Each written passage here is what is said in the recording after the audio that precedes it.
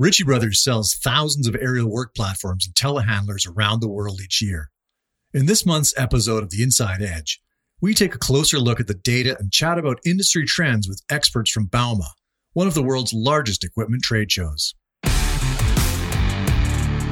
Ritchie Brothers Inside Edge, your guide to the latest news and trends in heavy equipment and trucks. Here's Andrew Engelhardt.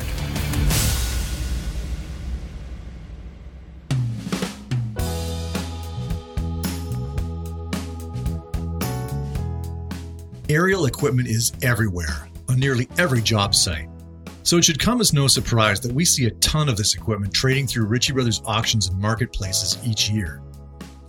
According to Rouse Services, rental equipment companies are currently operating at peak utilization levels, while retail sales of used aerial equipment has increased 26% over the past 12 months.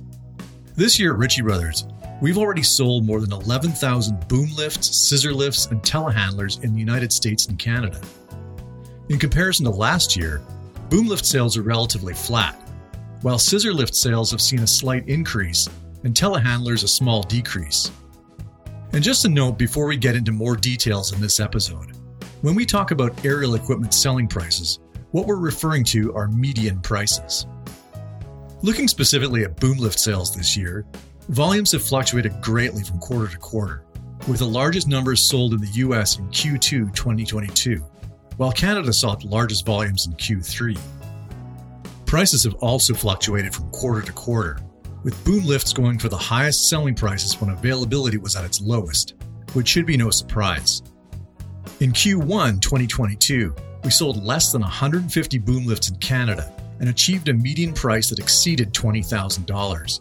By comparison, in Q3, we sold close to 250 boom lifts in Canada, with the median price dropping below $15,000. In the US, boom lift prices hit their peak in Q2, with a median price of approximately $13,000. This has come down to approximately $7,000 in Q3, when we sold approximately 700 more units than Q2. Of course, age, usage, and condition also play huge factors in pricing. Unfortunately, we aren't comparing apples to apples here. Every used item is unique, and every quarter has a different mix of assets, which impacts pricing and trends.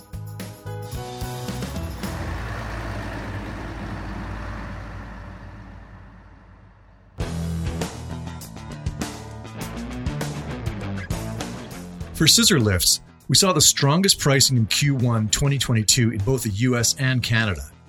In Q3, we saw inventory volumes increase in both countries and prices decrease as a result. Between July and September 2022, we sold more than 350 scissor lifts in Canada and more than 1,600 in the US. Interestingly, Texas is the top buyer and seller of scissor lifts in the United States, while Ontario gets the crown in Canada. The top-selling scissor lift manufacturers sold at our auctions in 2022 are Skyjack, Genie, and JLG. Telehandlers, also known as telescopic forklifts, have brought consistently strong pricing this year in the United States. Available inventory was at its highest in Q1, with Texas being the top buying and selling location, while prices were highest in Q2, but only by a bit. In fact, pricing for telehandlers in the US for all quarters has increased year over year, despite the age going up in 2022. In Canada, the prices for telehandlers have fluctuated much more than the US. Of course, we also sell considerably fewer units up north. In Q3 2022, Ritchie Brothers sold approximately 80 telehandlers in Canada and 600 in the US. Pricing for telehandlers in Canada hit their peak in Q1 2022 at approximately $50,000. In Q3, when volumes were at their highest, the price dropped below $40,000. Bauma is one of the world's largest equipment trade shows. It's packed with hundreds of vendors and thousands of business owners. And it's a great place to find out about the latest equipment releases and chat with experts in the field about current trends in the construction industry. Last month, we attended the massive event in Germany and hosted several informative and educational panels for attendees, including a discussion with Chris Slight of Off-Highway Research and Riccardo Viaggi from the Committee for European Construction Equipment. In the following excerpt, We chat with Chris and Ricardo about supply and demand issues, the rise in popularity of compact equipment, and autonomous fleets. So, Chris, what can you tell us about supply and demand issues and the current accessibility of semiconductor chips? There are all sorts of component shortages out there in the world, and semiconductors is obviously something which spreads across not just our industry, but also the very obvious things. And you see it if you tried to buy a laptop in the last 2 years, what the prices are like for them. Some of that is COVID related. I think a lot of the shipping problems, for example, are very clearly COVID related. But the shortage of semiconductors was kind of brewing before COVID, and COVID was the match that lit the firework. So I feel that that's something we're going to live with for many years. It's not something that just gets better when the world comes out of COVID. There's some more fundamental structural things about the capacity to build these components or manufacture these components in the world that was brewing for some time before. So I think scarcity, component supply issues are not going to go away when we're back to whatever normal looks like. Now, in recent years, we've seen an influx of smaller, compact equipment selling through our auctions and marketplaces. Is that a trend we can expect to continue? You're certainly seeing growth in Europe in mini excavator sales and also in North America. And what seems to be happening is that whereas previously someone might have been looking at a relatively large 8-10 ton machine, they're finding that the 6-ton machine can kind of do the job. When you look at it from the point of view of our data and our definitions, you are seeing a lot of growth in compact machines, but they're not necessarily doing those compact machine jobs like just digging a small foundation. They're doing sort of more serious earth moving now. Ricardo and Chris, what impact is this expected to have on job sites around the world?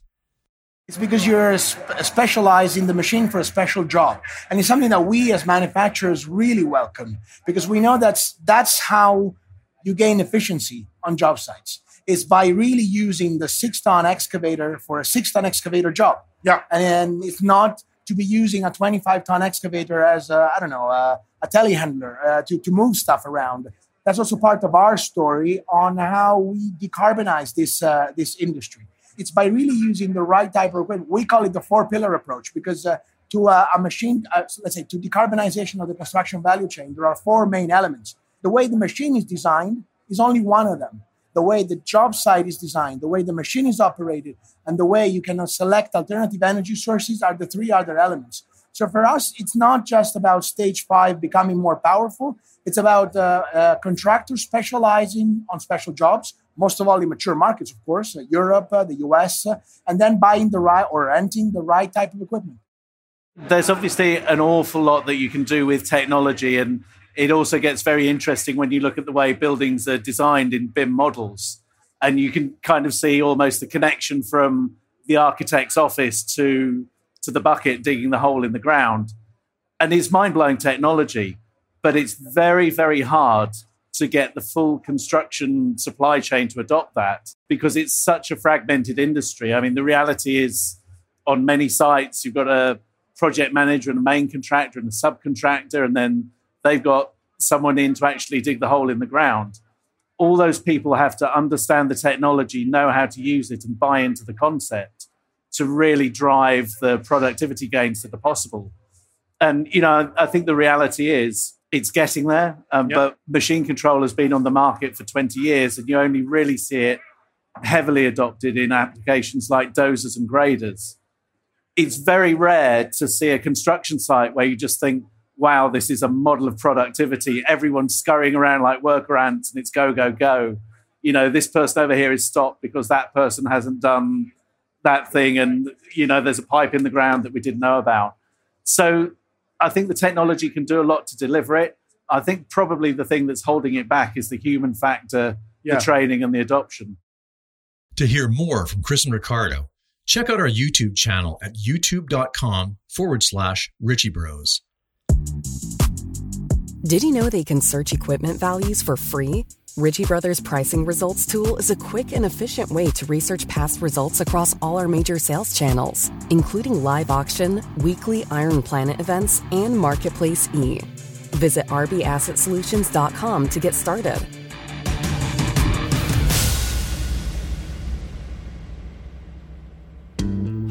Ritchie Brothers has more than 50,000 equipment items and trucks for sale in our upcoming auctions and online marketplaces, including multi-day events in Houston, Texas, Grand Prairie, Alberta, and Ocaña, Spain.